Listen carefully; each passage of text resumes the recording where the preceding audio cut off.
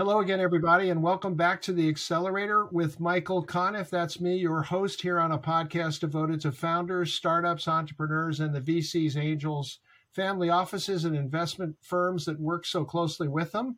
Remember, you can find this podcast on all the major podcast platforms, Apple, Audible, Amazon. We'd love it if you'd leave us a good rating. Most of all, we'd love it if you would subscribe. We're also on YouTube for full motion video, what little motion there is in these podcasts.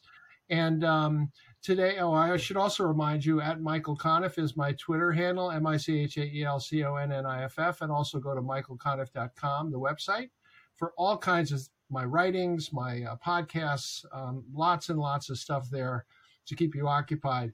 Today, we are joined by Brandon Shelton. He is the founder and managing partner of TFX Capital. Welcome to the podcast, Brandon. Brandon, thanks for being with us. Yeah, thanks, Michael. Thanks for having me on. So you are a veteran, and that is absolutely germane to this conversation because you are very focused on backing veterans in their startups and in their companies. I know were a Ranger infantryman, intelligence officer yourself, so certainly you come by it honestly. But what is it about veterans that makes sense from a financial perspective for your company? Yeah, I appreciate it.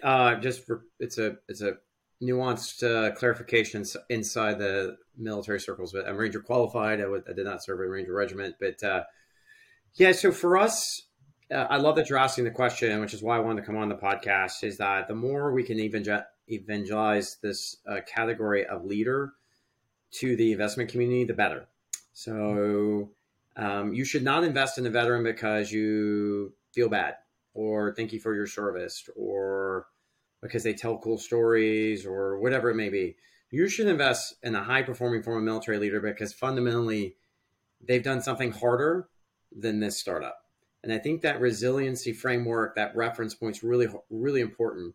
Having done this for 7 years, I don't want you to learn two things inside the confines of a chaotic, pressurized and startup. Number one, I don't want you to learn that, okay, my corporate processes or what I thought was going to happen is not there. What I mean by that is we see a lot of folks who come straight off active duty with no commercial experience whatsoever, and they're trying to adjust and learn within the confines of a highly erratic environment. Or number two, they're a corporate executive, veteran or not, and they've always, they're drawn to the innovation, the speed, the agility, what looks like on the surface, slick and fast moving. When they come inside and they realize, oh, I have to wear 17 hats. What I was working on in the morning evaporates by the afternoon, whatever it may be. I don't want you to learn those two things with inside of this startup. The second thing I don't want you to learn is I don't want you to learn that, when I'm under high duress, which you are guaranteed, good economy or bad, pandemic or no pandemic, if you are a venture-backed software company, the volume of failure that you will encounter in the first 12 to 24 months is enormous. It could surpass the totality of your career to date, just within that small period of time. I need you to know that you can withstand it, figure it out, process it, be stoic, make forward decisions. What are the facts? Work the problem. There's two kind of outputs that we look for with these type of founders. Number one, you'll inspire confidence with your teammates, your co-founders, your part-time folks, your full-time folks, your offshore engineering firm, your advisors, the coterie, the ragtag band that represents an early stage startup. I think number two is that the quality of decision will probably, not always, probably be higher than otherwise. So I have 5 decisions to make. I have time and money and resource for one. Which one do you select? Knowing you're going to make a lot of mistakes. And so this is what we believe underpins the high failure rates between the 12 and 20 month mark of a venture-backed software startup. There's a very special component of that window of time for an individual, no matter if you're in your 20s, 30s, 40s. A lot of our founders are in their 30s, 40s, 50s. And so I need you to know that. I need to know that, hey, your hardest day, on that day, you learned a lot. And so when the times get tough multiple times a week, a quarter, a year within your startup, you're fine. And then number two is I don't want you to feel like you're small team tactics, your leadership with small team folks, are not applicable. So if you've never worked in a small unit like the military, a 4-person, 8-person, 10-person team, which you're guaranteed to have worked on in most of the earlier phases of your career, whether you're enlisted or officer between the ages 18 and 25, there's a room for that leadership style, that communication style within the early days of your startup company. I want to talk about leadership, but first let me ask about this very interesting notion of enhanced decision making. What is it about having been in the military and in the founders that you've seen and in your own experience that make the decision making different and you would argue better? What's the secret sauce here? Yeah, there's a couple of things we studied often. We have to explain this to Michael, to non-affiliated, non-connected folks in the investment community. So the vast majority of asset allocators and those in venture do not come from the military. So the civil military divide statistically is known to be wider in the venture capital arena. And we've worked with the National Venture Capital Association since 2016 to add a veteran question into the human capital survey. But there's a couple of components on your decision making. Again, I'm not saying all veterans are going to be great business people or are going to be great founders. But what I'm saying is from a talent pool standpoint, and if you believe the vast majority of the peril, friction, noise coming from an early stage startup are people related, that's what we think, then I would want to select from this talent pool. Now to your question, to the answer to your question. Number one is, a lot of people don't realize this, but most folks enter the military between ages 18 and 25. So that's really important because that period of time you are still you're still in a developmental stage from a cognitive function. If you want to study the brain and growth and everything else, you're still coachable is what we would say. And if you're 18 or 19 years old and you're put in charge of 4 other human beings 24/7, if they miss a dental appointment, they get into a fender bender, do they perform a task, all, and you are accountable for all of their behaviors on duty and off duty. Very different than the civilian world. You would never really probe what somebody did on the weekend or their personal lives or anything else. But when you are that young, as a young enlisted team leader, that it heightens and accelerates the people management accountability.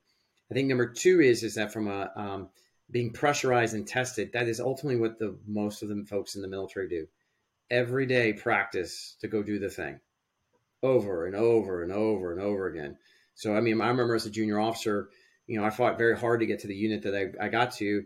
And I'll never forget, we were on a training mission, very expensive training mission, very complex in a foreign country. We had parachuted in, again, not real, it was simulated combat. It was, training. And at 2:00 in the morning, they arbitrarily killed my commander and said, "You're now in charge." You mean that is pretend killed. pretend killed, but right. So we don't in corporate America, and we don't really afford the opportunity to try that out. Ooh, for this particular week, Michael, you are not here. Let's see what your subordinates do. We don't ever do that.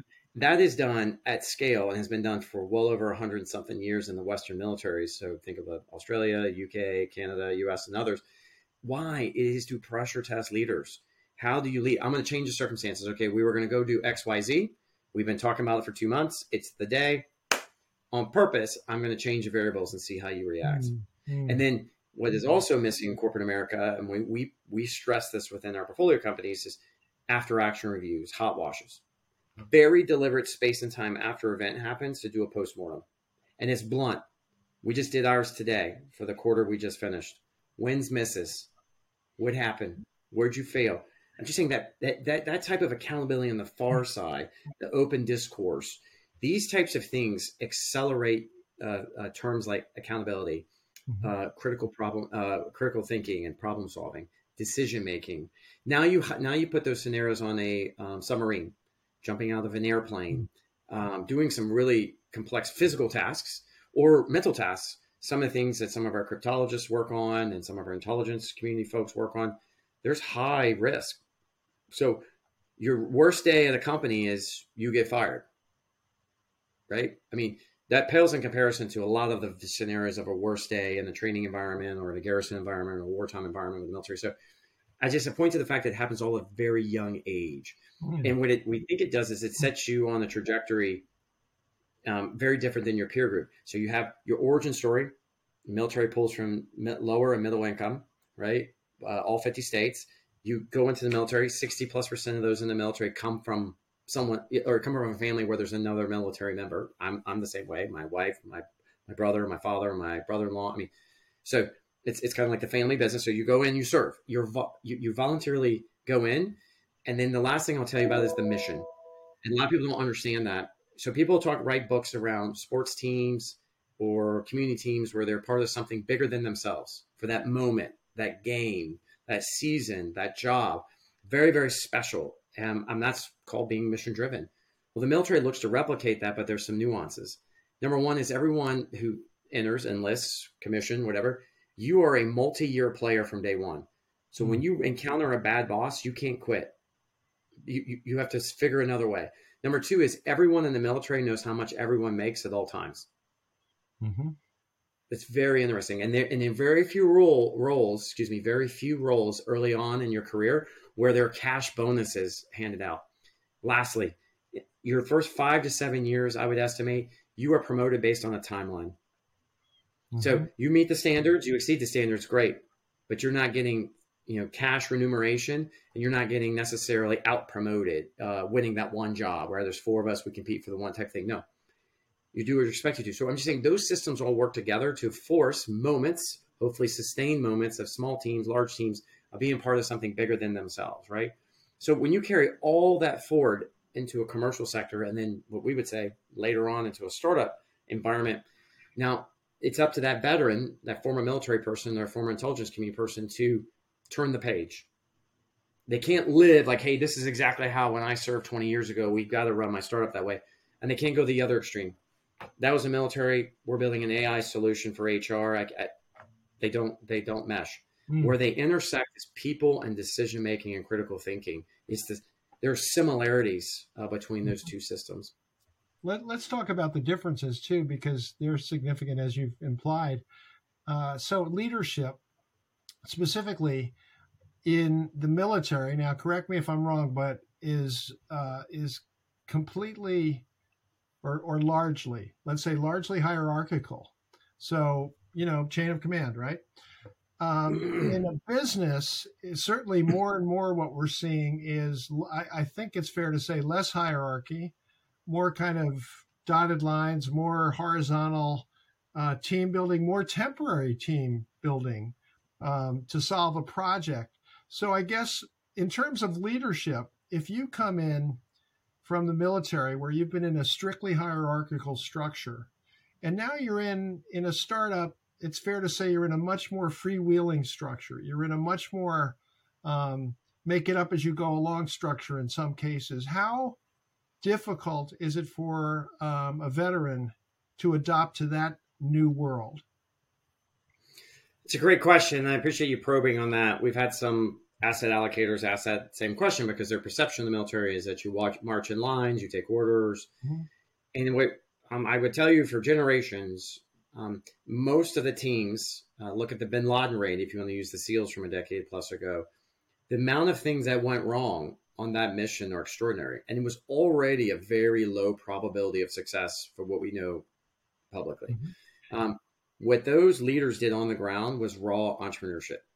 Mm-hmm. They were chaotically solving the problem, right? But the thing that I would tell you, they're not doing it because some commander said this, and then that commander, right? They're not automatons. They are exploring freedom within the framework. And we think a lot of corporate teams miss this. This is what I used to do as a consultant. They try to replicate that hierarchy. And if you've ever recently briefed, which we have, large financial institutions or others, you see this the moment the next layer up talks, everybody gets quiet. And then the next person talks. As you mentioned, that's not, you need to be flat and super transparent as a small team. But you're trying to solve the problem. The inputs are numerous, right? You can't control it. There are a lot of like-on-like environments where highly entrepreneurial military teams in foreign countries at a young age handling very sophisticated software and hardware are real-time solving the problem for what they see. in a very high risk environment. So we would say that's very entrepreneurial. A lot of those systems and hierarchies are built in corporate America and the military, I think, for steady state. Hey, today, tomorrow, hygiene, performance management, promotion schedules. But when you're doing the thing, whether that be a startup or in the military, or when you're downrange or on a mission, there's a lot of funny stories, and I think jargon that would start slang that would start to come out. Murphy and others type things where perfect plan went like this, but the moment you set it in motion, you almost have to throw quote the playbook out because the inputs are dynamically changing because you're human on human. The other side has a choice. They can free to move. So we think there's a lot that's similar. I think to another, which was embedded in your question, where I have seen folks struggle, former military into those systems, I think it's this not struggle. I think it's more of an awakening that they play back to us. So we've had a couple founders, say, hey, being shot at in Afghanistan is way easier than dealing with this, this startup.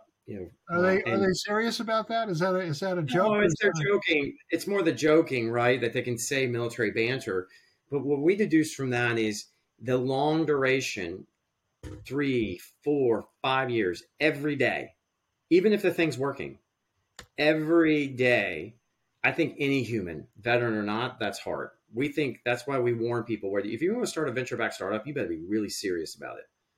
Because it doesn't get talked as much as it needs to in the venture community, but the mental health deterioration amongst founders is enormous, veteran or not. We just think that because of the resiliency in the background, I think they can buffer it quite a lot better. They can last a bit longer. They can make higher quality decisions longer. But make no mistake about it, that's why we think that 12 to 20 month mark is interesting. What we've seen first 6 to 12 months, you start a company, you throw up on LinkedIn, you get the business card, you get the t-shirt, maybe get a little bit of funding. Most of your inputs are, great job, you're the man, you're the woman, great job, you're so bold, I'm so proud of you. Okay, most people who start businesses aren't independently wealthy. So at some point, they're going to start crossing red lines. They're going to start liquidating 401ks and savings, and maybe they have kids and spouses and whatever it may be. And you get to that year mark, you're like, man, this is brutal. This is brutal. Everyone tells me no. And I never have enough resources. Again, think about the parallels from the military. I never have enough resources to do the thing. So I'm constantly rubbing nickels together, sharpest pencil, begging, borrowing, influencing, cajoling, trying to get the resources in play. And then you get, and your eyes are on that next ridge line. Wow, I really want to get over there. But then you realize I'm going to have to lily pad down into the valley. I'm going to have to go, oh my God, it's going to be so much painful. You get to that 15-month mark, 16, 17. Now you try to raise around. And now, so I just think that for me, that is where I think founders start to realize, and it's really the investor component is what Michael's the truth underneath that. He's dealing with VCs, dealing with investors half the time over that 3, 4, 5 year mark is where they wear down. Because it's counter to what they want to be doing. They want to be leading their team and serving their customer and solving the problem. But yet we try to tell them no, this will command some portion of your time forever until it's done. And so this is where we see that that long duration, 3 to 5 year, but we think all founders battle this. I just think that the military side guys, I think, try to compare it to their longest deployment, I was gone for 12 months or 15 months. I'm like, no, that's not necessarily like on like. There's some intersections. So we've had some fun debates, I think, with some of our founders around where the intersection points are. I would leave you with this. None of them say it's harder. None of them say that. It's just different. Yeah. Well, you don't have to leave me yet, Brandon. We still have a few minutes. Brandon Shelton, he's the founder and managing partner of TFX Capital. They are devoted to veterans and veteran founders in particular. So let me take this somewhat theoretical discussion into the real world. You just had a meeting. You said when the rubber meets the road, and you look at how veterans perform. This, by the way, is true. I sort of ask a variation of this question all the time. What is the characteristic that the successful veteran founder entrepreneur has that you can put your finger on, if there is such a thing? Yeah, we're constantly studying that, Michael. I mean, I have to, if I was to point to one, I was only limited to one, I would say resilience. I Mhm. think, and that can come from lots of places, by the way. I think immigrants, the ones we've worked with, there's another fund that we've worked with that focuses specifically on that.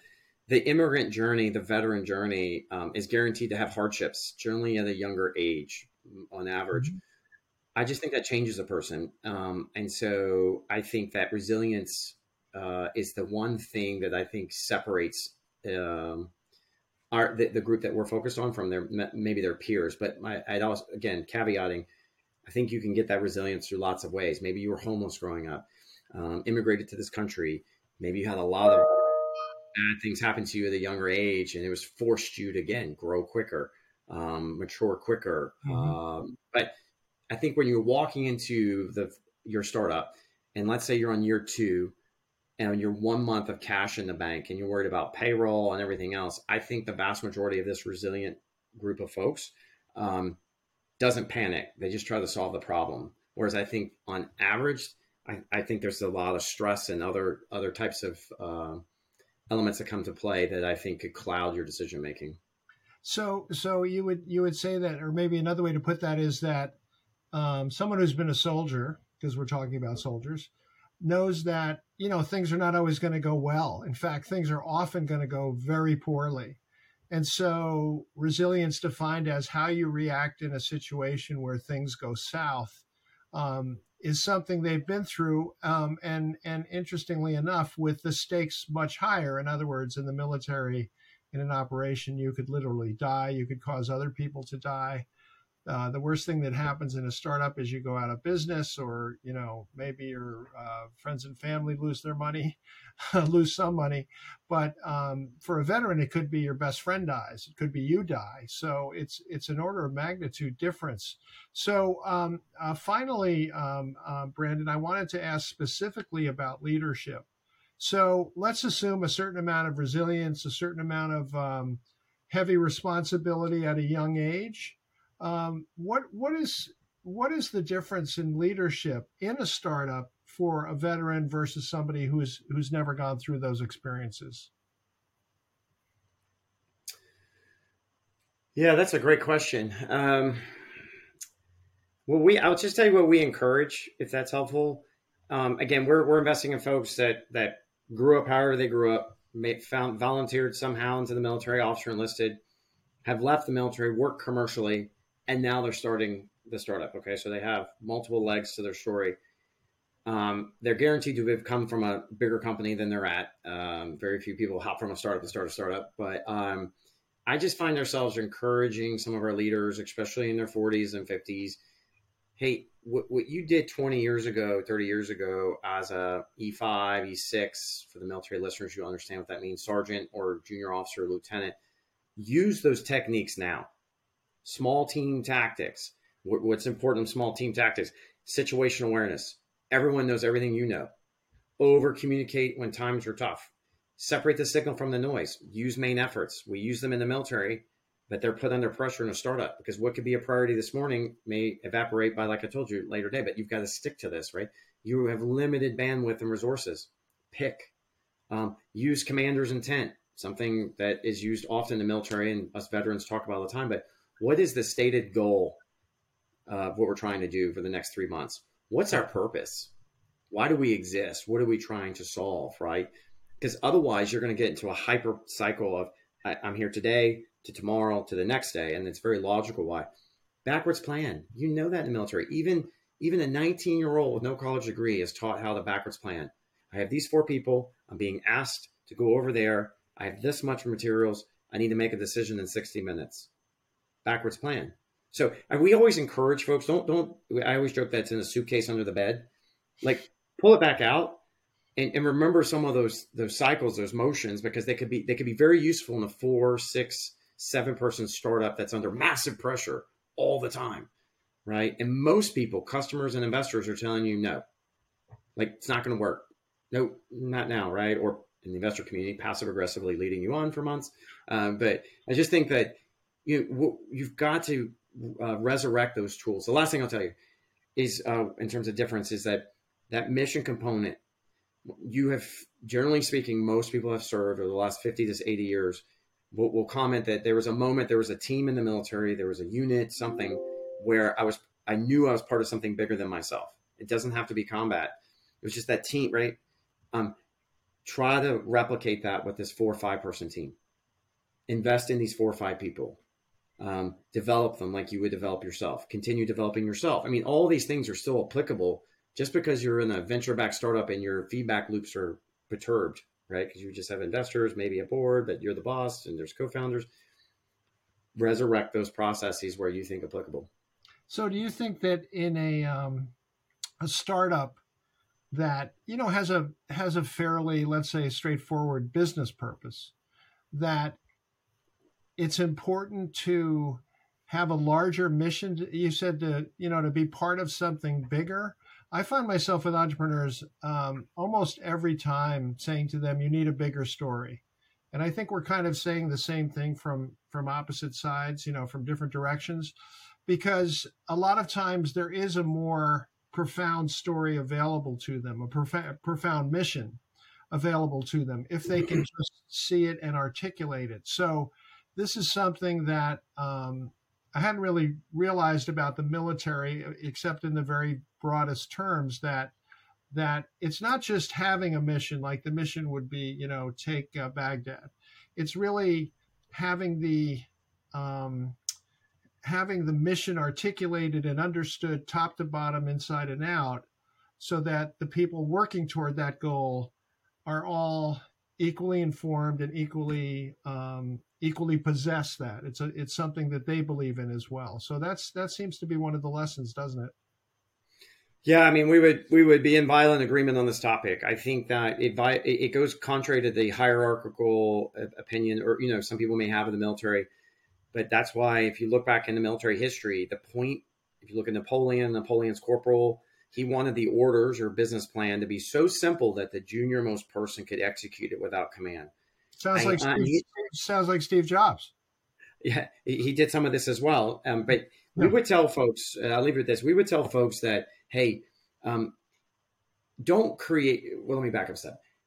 The types of founders that we are filtering for and underwriting on their own are solving mission-driven problems. And it was something that was pointed out to us a year ago by the Impact Capital Managers Group, which remember.